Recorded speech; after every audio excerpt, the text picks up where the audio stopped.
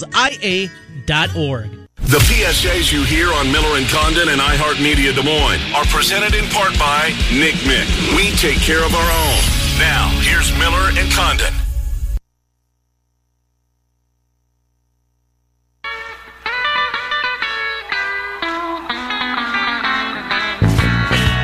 Come on, baby, don't you wanna go? Come on, baby, don't you wanna go back to that same old place, sweet home, Chicago. All right, welcome back, Miller and Condon, Des Moines Sports Station, 1460 KXNO, 106.3 on the FM dial. It's time for our friend David Kaplan. He joins us from Chicago this time each and every Wednesday. Centurion Stone of Iowa sponsors, and Cappy joins us. Cap, Trent, Ken, thanks for coming on, Cap. How are you?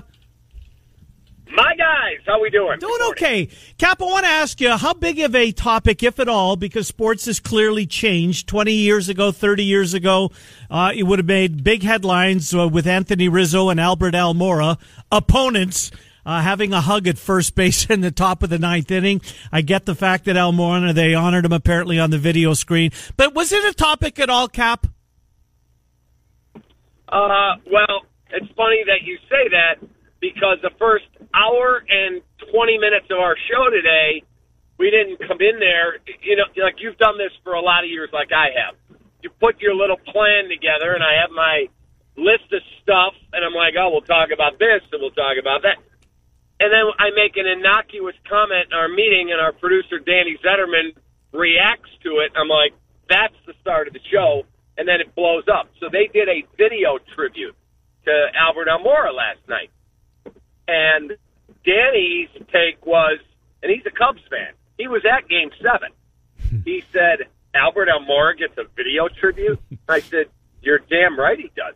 He said, that's the stupidest thing ever. He was not even a starter.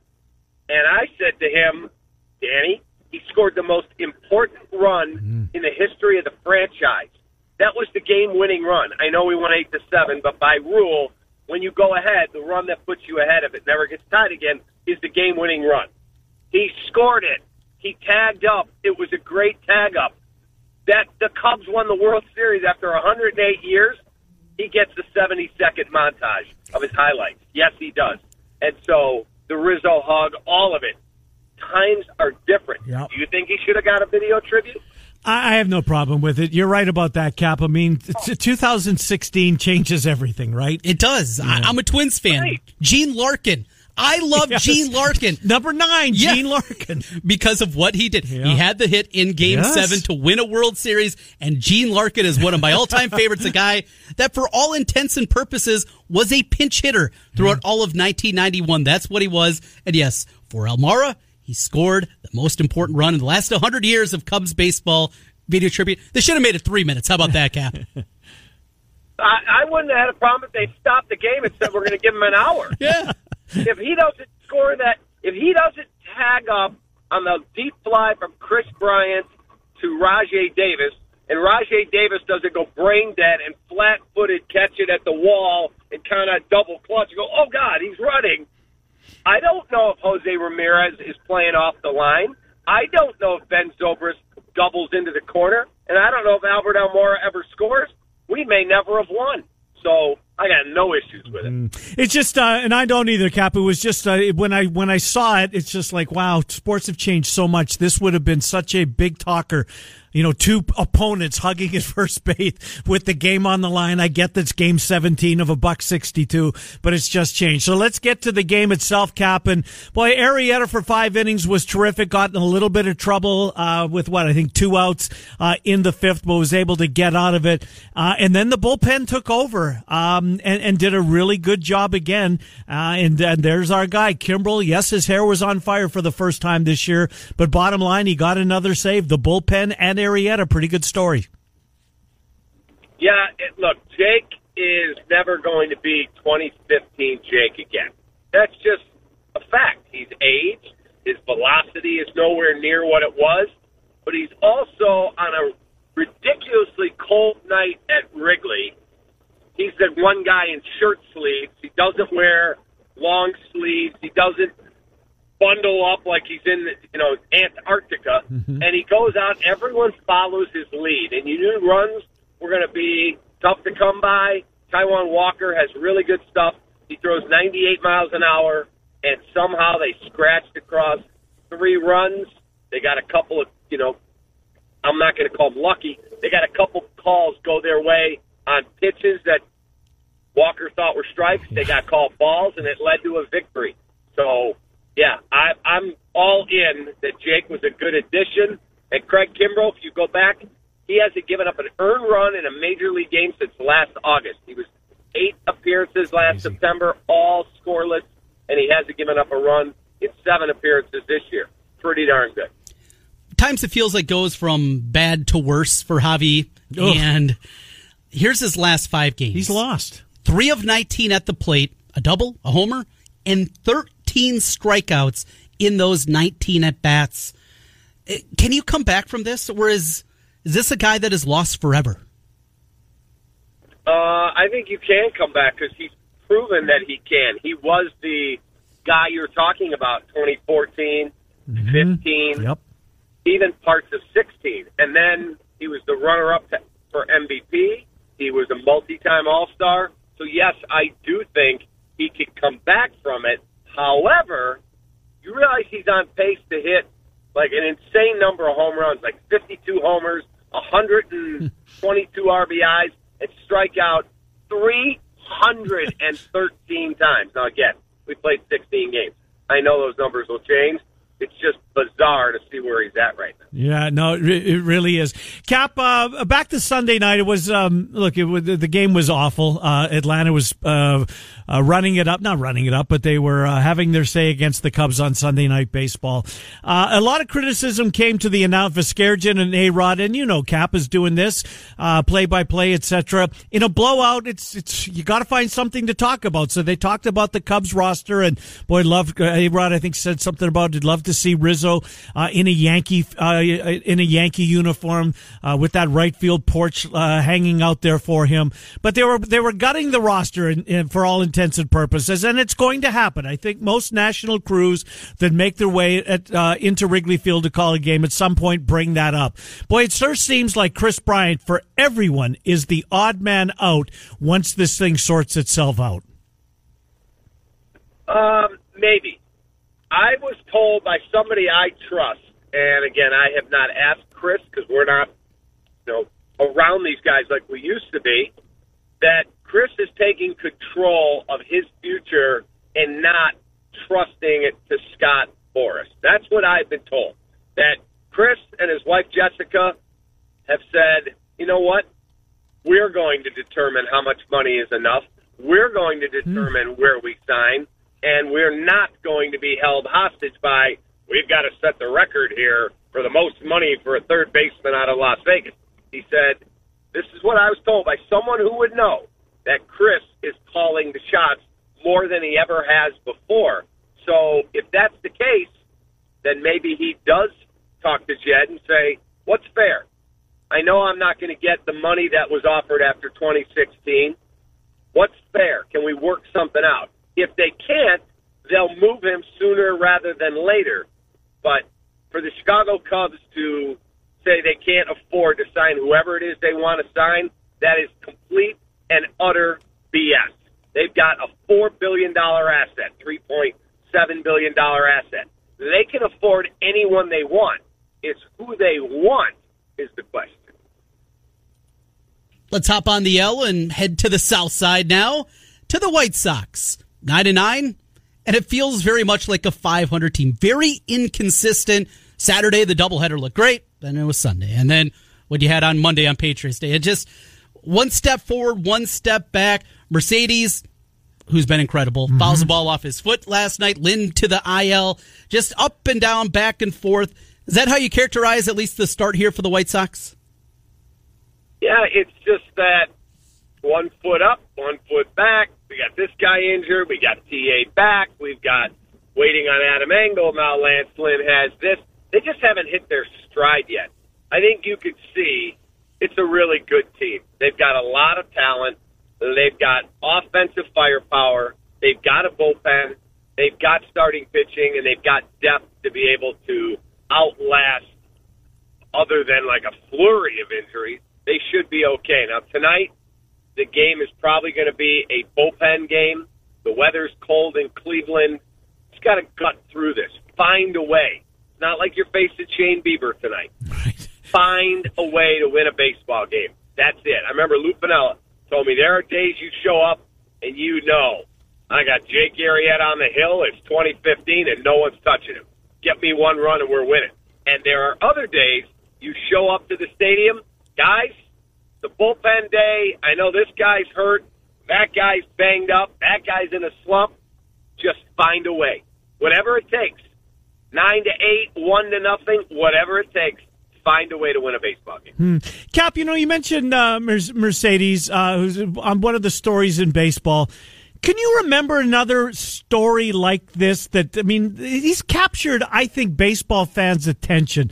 Look, I don't think we'll ever see one like remember Mark Fidrych, Cap? I know you do, and the whole Fidrych phenomenon. But Mercedes is kind of like this, right? I mean, if you're aware of your mean Mercedes, even if you're kind of a fringe baseball fan. Who else would be in that? Who else is kind of that in that mold? Well, I mean, don't forget that you had the Cubs face Dwight Gooden when he was a rookie on opening day, and Tuffy Rhodes hit three home runs off Dwight Gooden. Now, we didn't have social media then. We didn't have baseball tonight, 17 hours a day, 7 days a week. And I'll give you another one, and I know Trent might not remember it. I know you will. Joe Charbonneau. Yeah. Joe Charbonneau, there's a song, you can find it, called Go Joe Charbonneau. That was like the number one hit song in Cleveland that year.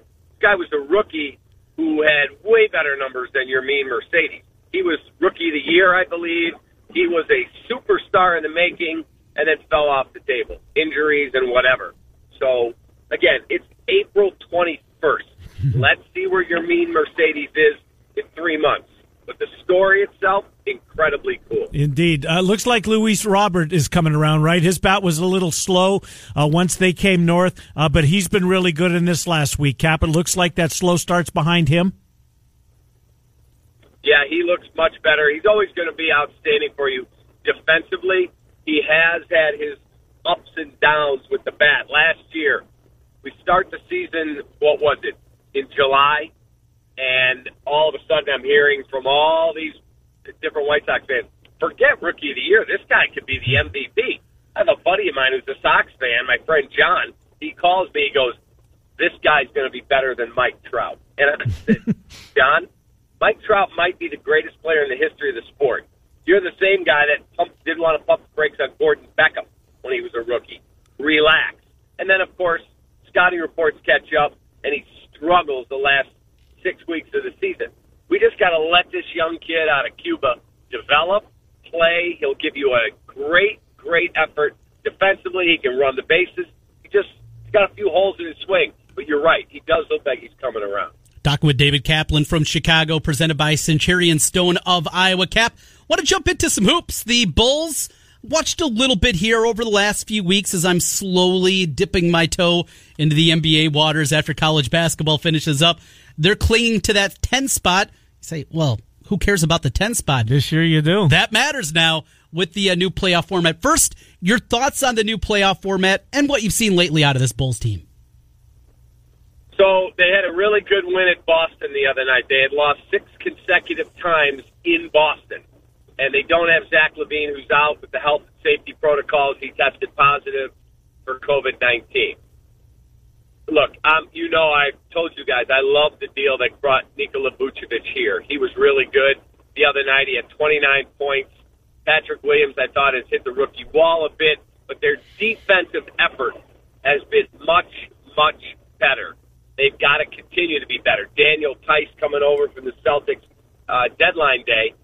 That has been a big upgrade in their interior defense, so that has made things better. Patrick Williams may be struggling offensively. His long arms, his strength, his youth allows him to be a big-time defender out on the perimeter. So the Bulls are not where they need to be. Do they get the 10 spot, maybe find their way into the playoffs then if they win that play-in game and they end up the 8 seed playing number 1? I personally don't want them to make the playoffs. Everyone says, well, they need the experience. I think it's vastly overrated. A lot of this team's not going to be here in the next year. I think they're going to get rid of a lot of guys. They're overhauling the roster. So their playoff experience, whatever, doesn't mean a lot to me. I know they traded their number 1 pick, but it's top 4 protected. What that means is if they don't make the playoffs, they end up in the lottery, and the lottery ball comes up Chicago 1, 2, 3, or 4. They keep it, and they give the pick next year. So I'd much rather roll the dice, get in the lottery. Maybe I get lucky. Last year they moved up to number 4, and maybe, just maybe, that's where I find my point guard. And if you do that, Cade Cunningham, Jalen Suggs, now I can take the cap room and add another star. So I'd rather roll the dice there. I'm with you. I think T-Wolves are in the same boat. They're 1, 2, 3 protected, so the Bulls go one step further than that. Cap, we'll end it on this. We're a week and a day away from the first round of the NFL draft. The Bears are at 20. What are you hearing? Do they stay there, Cap? Do they look to move back? Who have they got their eye on? I think there's a chance, just a chance. I don't see them trading 64 draft picks to go up to number 4 to get the 4th-ranked quarterback in the draft, because it's Trevor Lawrence, Zach Wilson, and then whoever the 49ers take. A lot of people think it's Mac Jones. I can't believe they traded 3 number 1 picks for Mac Jones. I just don't see it. Maybe I'll be proven wrong. But I do think if the right quarterback, who that is, Trey Lance, Matt Jones later in the first round, Fields. Who's the other guy I'm thinking? Justin Fields. Justin Fields. Whichever guy is still sitting there potentially at 10, 11, and all of a sudden they can make a reasonable deal, then I think there's a chance they could move up. If not, I wouldn't be surprised to see them trade back. Good stuff, Cap. We will talk to you in a week, and maybe we'll have more clarity on what they're doing at that time. Great stuff, Cap. We appreciate it. We'll talk to you next Wednesday. I look forward to it. Next week I'll be in Florida, so call me. I'll bring you some warm weather. Nice. What are you going to be doing down there? Just vacationing, getting away? Getting away with my wife. I went on vacation rental by owner. I found a little house. Phew, there we go. Nice for you. you. Warm weather and sunshine. Good stuff, Cap. Thanks, bud. We'll talk to you next week. Appreciate it. See ya. Yep. David Kaplan. Centurion Stone of Iowa makes it possible for us to speak with Cappy on a weekly basis. Centurion Stone of Iowa, serving Iowa, Nebraska, metro areas, beautiful stone veneer products.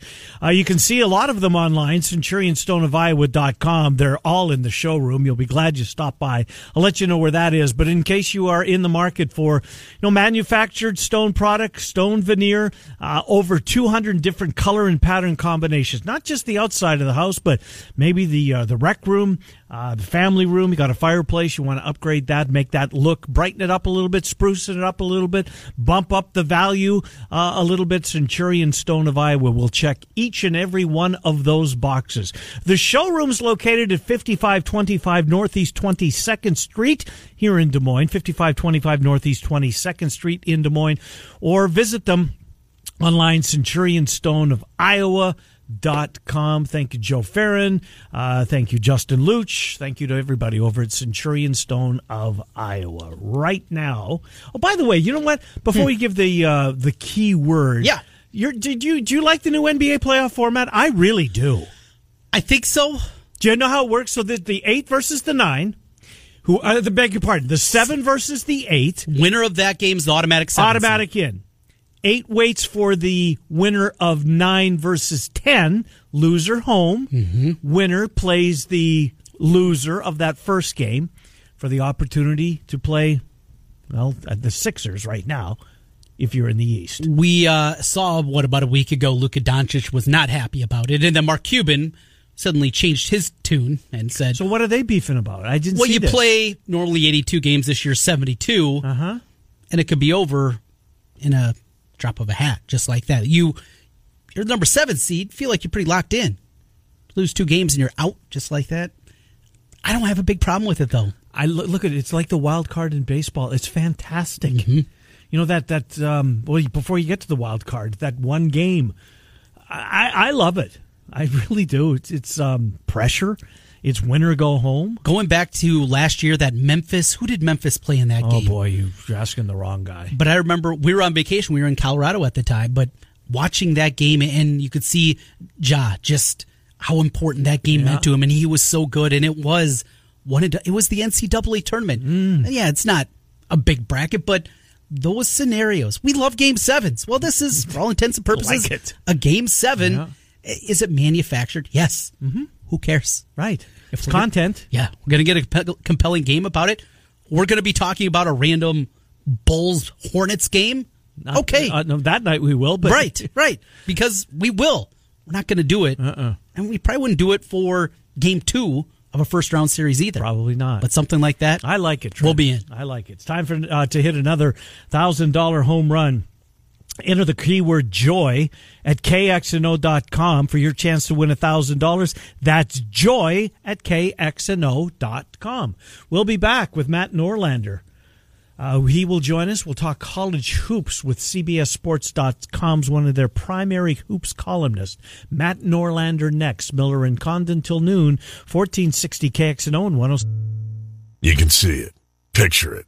The building you've always wanted. An expansion of your existing business. A new retail center where your growth really begins to take off. You've got the vision, but now what? Now you connect with Graphite Construction Group. Formerly Rochon Corporation of Iowa, Graphite Construction Group is the partner you want to match your vision. From the moment you first connect to long after the build is complete, nobody does it better than Graphite Construction Group. See why at Graphite G1 for podcasting. This is Heather, and I'm raising money to fight blood cancers with the Leukemia and Lymphoma Society's Woman of the Year campaign. But this isn't about me. It's about funding research to end this deadly disease. I couldn't do it without your donations. And thank you to the many businesses stepping up, like Golden Rule Plumbing, Heating, and Cooling, always looking to give back. And their team member, Melissa, is my team captain. To donate, go to the Morning Rush blog at kxno.com or Heather's blog at thebusfm.com. We will fight blood cancer together. Built by Graphite Construction Group. Masvidal and Usman put on a show the last time they stepped into the octagon. Round 2 is sure to pack a punch. DraftKings Sportsbook, the official sports betting partner of UFC, is putting you in the center of this weekend's title fight with 26-1 odds on either title contender to reign victorious. Pick either main event fighter to win this weekend's UFC 261 title fight, and DraftKings Sportsbook will give you 26-1 odds. Just bet $5 on either fighter to win, and if they walk out with the belt, you win $130 in free bets. Download the top-rated DraftKings Sportsbook app now and use promo code KXNO when you sign up to turn $5 into $130 in free bets if the contender of your choice wins. That's code KXNO to turn $5 into $130 in free bets if the fighter of your choosing takes home the crown. Only at DraftKings Sportsbook. Must be 21 or older, Iowa only. New customers only. Restrictions apply. See DraftKings.com/sportsbook for details. Gambling problem? Call Ken Miller, Trent Condon, Miller and Condon on 1460 KXNO and now on 106.3 FM. This is KXNO.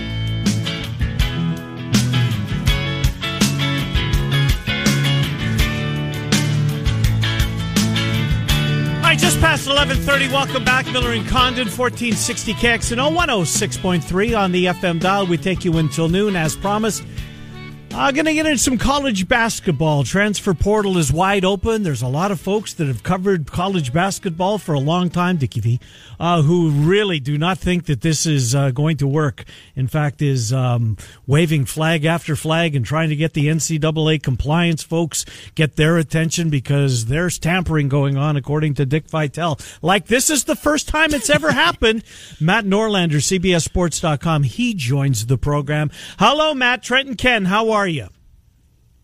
I'm sitting here reeling over the thought that tampering is actually happening in college basketball. How can we even go on? Can you believe it? I mean, this is brand new this week, apparently, Matt. Yeah, this is obviously nothing remotely new. Dick Vitale is, he's one of the biggest ambassadors to the sport. So when he says something, his tweets get amplified and responded to even more. But there's nothing to suggest that tampering is more prominent now than it was 5 years ago or 15 years ago. The numbers of transfers go up, sure, and so because of that, this is going to get more noise. But you know, it's an interesting topic in that you will have coaches that will gripe off record about, you know, circumstances where they think it could have happened. And I've had 2 coaches at this point tell me off record, you know, they've had active players that are intending to return and play for them next season. Sorry for my dog. You know, they've had family members that have been approached by, you know, assistant coaches on other schools. And so it's happening, but not much you can do to stop it, you know? Yeah, I'm with you. There are concerns that this is going to be something that, for all intents and purposes, ruin college basketball. I remember what it was 6-7 years ago when it was about full cost of scholarship. That was going to ruin college sports. And do you go down that road that, yeah, things are going to change, but this is going to be a huge detriment to college basketball, college football in general? You know, in some ways it is, just because I don't think it's deniable that in 1997, when you had guys staying on rosters for 3 or 4 seasons for the most part and not transferring did happen, by the way, back then, but you might have had 60 guys transfer in a season. It was just more identifiable, so I get all that. So, you know, it's not great that you could have all this change, but it is a little overstated because, you know, we see the television numbers, alumni bases. I mean, college basketball's fan base is in the tens of millions. So that's not changing. It's just, it doesn't help when you go into a season, and if you are the kind of person who likes college basketball, doesn't love it, but you're like, yeah, you know what, I'll watch the Champions Classic, you know, Kentucky, Kansas, Michigan State, Duke, first night of the season. I'll watch that. Maybe you'll catch me watch a little Maui. And then once we get past the NFL playoffs, then I'll start checking in on that kind of fan, if you will. They're not able to follow as much. There might be a little bit of trickle down in terms of overall popularity of the sport, but it's not killing college basketball. It won't kill college basketball. In fact, we're probably in what will ultimately be, I think we'll look back in 20 years, and the year 2021 will be the apex for transfers in terms of pure volume. As I talk to you right now, there are 1,486 players in the transfer portal. I know that because I'm literally looking at the transfer portal. That number is going to get to, I talked to a couple coaches in the past week or so. There's going to be another wave in May because some players, before they hit this portal, they need to make sure their grades are good. So there are players right now across the country that know they're leaving. They know, they might not have told their coaches, but they know they're not going to return. And it's just a matter of getting their grades good. So you'll have another 100 to 200 players in May and June that put their name in the portal. So we'll probably get around between 1,700 and 1,800 players in the transfer portal by July. That would be my guess. And because we have the bonus here because of the pandemic, and you have the first-time transfer exemption, which is going to actually technically be made official next week. It's been approved, but it has to be ratified by the Board of Governors. So that's technically not a rule yet. It will be next week. All these combining factors are leading to more transfers in 1 year than we've ever had before. And I don't think it's going to be ever this high again. I don't ever think it's going to be lower than, say, 1,000 in a given year. But last year, we had 1,029. 2018-19, we had 1,065. We'll probably be between that 1,000 and 1,200 to 1,300 mark going forward in perpetuity. It's not great, isn't it? This players deserve the right to transfer at their leisure, and I just think this is a confluence of factors that's going to lead to the most change over year that we've ever seen and probably will ever see in college basketball. My only, not knock, because I think kids should be able to go where they want. My only concern, maybe put it that way, like a program like Drake, right? Yesufu bursts onto the national scene. Now he's at Kansas. Liam Robbins the year before that figures out the game of basketball and goes to Minnesota. Of course, now he's at Vanderbilt. It's the kind of the mid majors, the smaller schools, but they've found a way to survive this. It's not like this year's going to be different, but Yesufu's an example. I want to ask you this, Matt. I enjoyed your piece, and I'm glad you do it differently, grading the best and worst coaching hires, but you don't do it on a year basis. Like, you won't look back at all the newcomers in the Big 12 and rank them. You go back to the first recruiting cycle has come and gone before you form your opinion, which is really good. But I'm going to ask you to step out of the box. Porter Moser and TJ Otzelberger. Yeah, I get Chris Beards at Texas. We know he can flat out coach, and Texas is going to be a major, major pain for the other 9 schools in the Big 12. But Moser at Oklahoma, and then TJ Otzelberger at Iowa State, who's already bringing in a whole new bunch of players. And we know he can recruit, and he's living up to that. How about those two? Sure, yeah. So you're just referring to the fact that I had a story went up yesterday. Yep. I grade the hires 4 years after they get hired because that's really the way that it should be done. I agree. And if guys get hired, you have there's an instinct to grade the hire. But as I write in the piece, the actual process of grading requires submission of work, and these coaches haven't provided that yet. So it's just it's a little bit of a different twist. I actually think we should do it, in NFL and NBA draft stuff too, 3-4 years after players get picked, and maybe someone out there does that. But I've never seen the concept before. But yeah, I do that every year. So answer your question directly. With Moser and Otzelberger, we'll go Moser first at Oklahoma. He's making good immediate gains with roster stuff, which is nice. I think he's got a shot to do well there. He's a super interesting candidate, though, because of a couple of reasons. One, this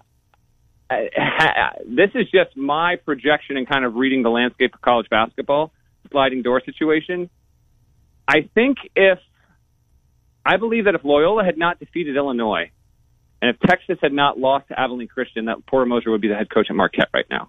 Because I know Marquette targeted him. I know he coveted that job as well. I mean, Moser has been on the record with me in the past about why he loved Loyola so much, but why there was a feeling, especially when it came to scheduling, and that was one of his biggest gripes, and understandably so. He couldn't get power conference teams to play him the way that he wanted to. So I think he would have been an amazing fit at Marquette. I think he can be nearly as good of a fit at Oklahoma. I also take the athletic director into account. Joe Castiglione's not yet made a bad hire in any of the 3 big sports at that university, men's and women's basketball and obviously football there. So he's got a shot. The league is tough, which you have to take into account. Kansas is going to be handcuffed, I think, in the coming years. Okay, but it'll still be Kansas, and Bill Self will probably still be there. So you got that. You've got a national championship winning coach in Scott Drew. You've got a coach with Beard at Texas now. I mean, come on. And Moser has some good in-state competition with Mike Boynton, who got a new deal, and he seems to have that going in the right direction as well. The bottom of the league, we'll see. I'll get to TJ in just a second here, but when you look at the rest of the league there, Huggins still kind of into the West Virginia. That'll be a little tough to go up against him. And then we wait and see at Mark Adams at Texas Tech. TCU is expected to be the worst team in the league next season. Kansas State is actually supposed to be better, but if you told me Bruce Weber opted to retire in the next 2 years, it would not stun me. And then you've got Iowa State with Otzelberger. So Moser actually, the Big 12 is a good league, but I actually think his entry point is solid here. Don't forget, though, he was a career sub-500 coach until the year that Loyola made the Final Four. In the past 4 years, he's completely turned his career around, and he's no young pup. He's entering his mid-50s there. Or, I don't want to age him too much. He's 52 going on 53. So those are my thoughts on Moser. As for Otzelberger, he knows the program. He's been an assistant there, as you guys well know. Iowa State was just randomly brutal. I actually believe they went 2-22 last season, guys. I think that Steve Prohm would still have his job if instead of going 0-19 against Big 12 teams, if you put even 4 wins in that, I do think that not winning a game is what made it have to happen. I don't think that the AD I don't think Jamie Pollard wanted to get rid of Steve Prohm. It was so bad he had no choice. And so with a ton of turnover, I think Otzelberger actually can thrive in the situation. I got to be fair, though. He was not good at UNLV, but he only was there 2 years. Mm-hmm. So I don't know. He was really good at South Dakota State, and he's been proven as an assistant well to this point that he knows what he's doing there. I think he's got a little bit of a better shot at being successful than Moser at Oklahoma. But as I said in my column earlier this week, we need to permanently be out of the business of universally declaring hires, 99% chance of being great and 99% chance of being terrible. Because there are too many factors that can frankly factor in. I think they're both quality hires, but I wouldn't define either one as just absolute home run. I don't think I'm ever doing that again. It's not worth it. You can be wrong. I went to Archie Miller, didn't work out at Indiana. Yeah. I think I'm off that train. I was right there with you. I thought that was an automatic. This is going to restore Indiana basketball, and here he is 4 years later without a job.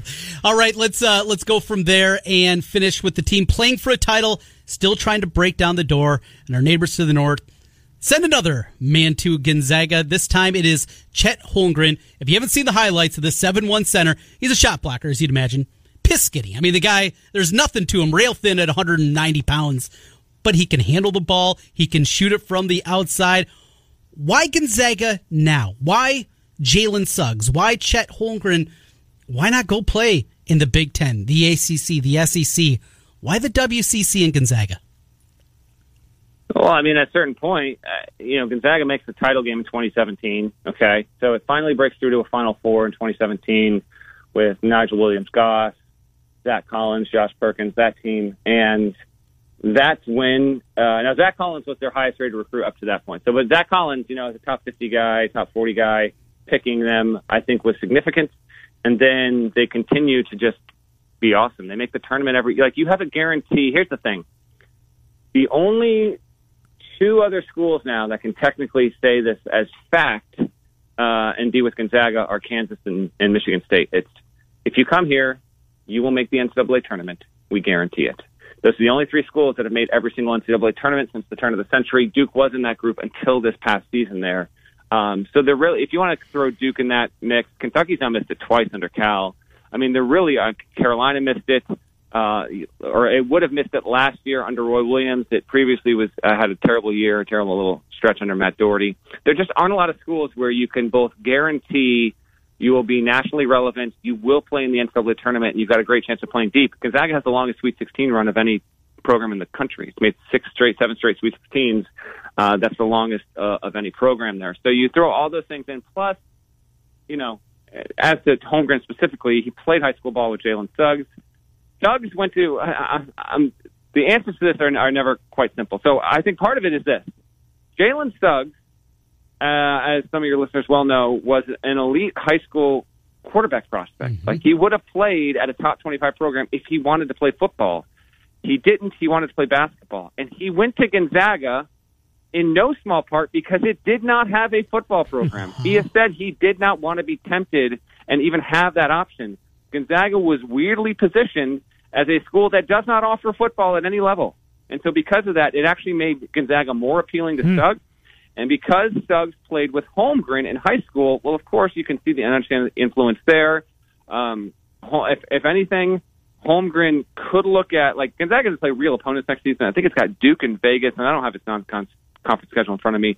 It's supposed to play Arizona. I wonder if that's still going to happen now that Gonzaga's former assistant Tommy Lloyd is the head coach at Arizona. I wonder if they're going to continue to play that game or not. I don't know if Mark Few would do that or not. But anyway, they're going to play some good non-conference opponents. But if you're Holmgren and you are as skinny gets, would you feel like maybe it'll help you to play WCC competition for what will amount to, really at the end of the day, when you consider NCAA tournament stuff, it'll add not to 50% of your schedule, because Gonzaga will play more power conference opponents in the tournament and all that stuff, maybe about 55% of your schedule.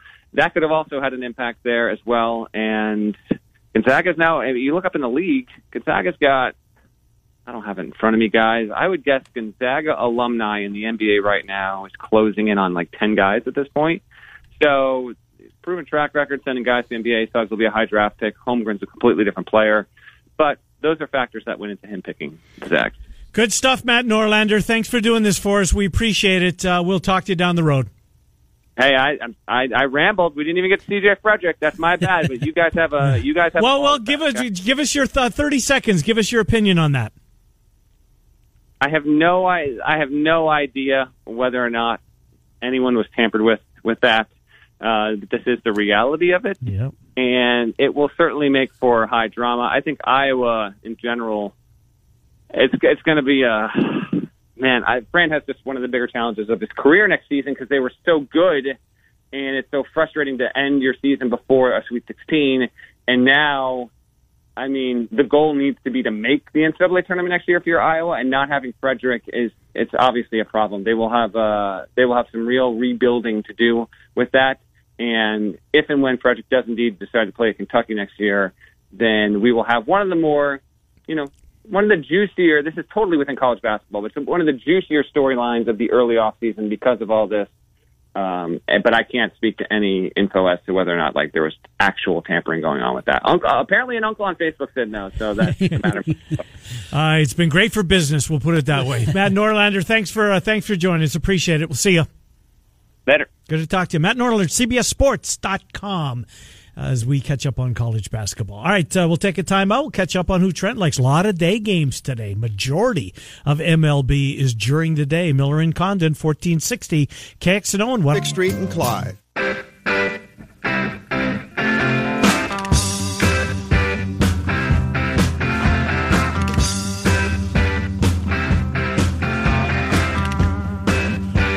right, final couple of minutes here of a Wednesday.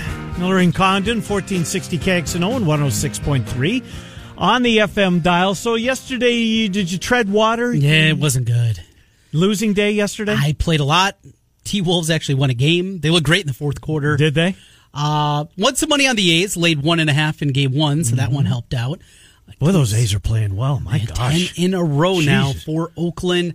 I told you it didn't like Patrick Corbin. He pitched really well yesterday. It was one of those days. We bounced back, though. Wainwright pitched better. Yes, he did. I'm not the smartest guy in the world, but if you can't score a run, you can't win in baseball. It's impossible. It's tough, yeah. I'm going to go against that team that didn't score a run yesterday. The Twins? In 14 innings of baseball. Give me Oakland against Kenta Maeda. I will take the A's and lay the minus 115. Oh, well, I don't know. I kind of think it's the Twins. Those bats got to wake up sooner rather than later. And the A's are a great story, but... 10 in a row. Never bet against a streak. Isn't that a thing? I guess, maybe. Cubs today. Who pitches for the Cubbies today? Do you know? Zach Davies. Does that get you fired up? Probably. I'll watch it. It's one of the few night games. It is. One of the few night games today. A lot of day baseball. All right, Murph and Andy in an hour and 5 minutes. The Fanatics coming up at 3. Tomorrow morning rush kicks off another day of local programming. They start at 6. We're Miller and Condon. We man the 10 to noon shift on Des Moines Sports Station, 1460 KXNO, 106.3 FM.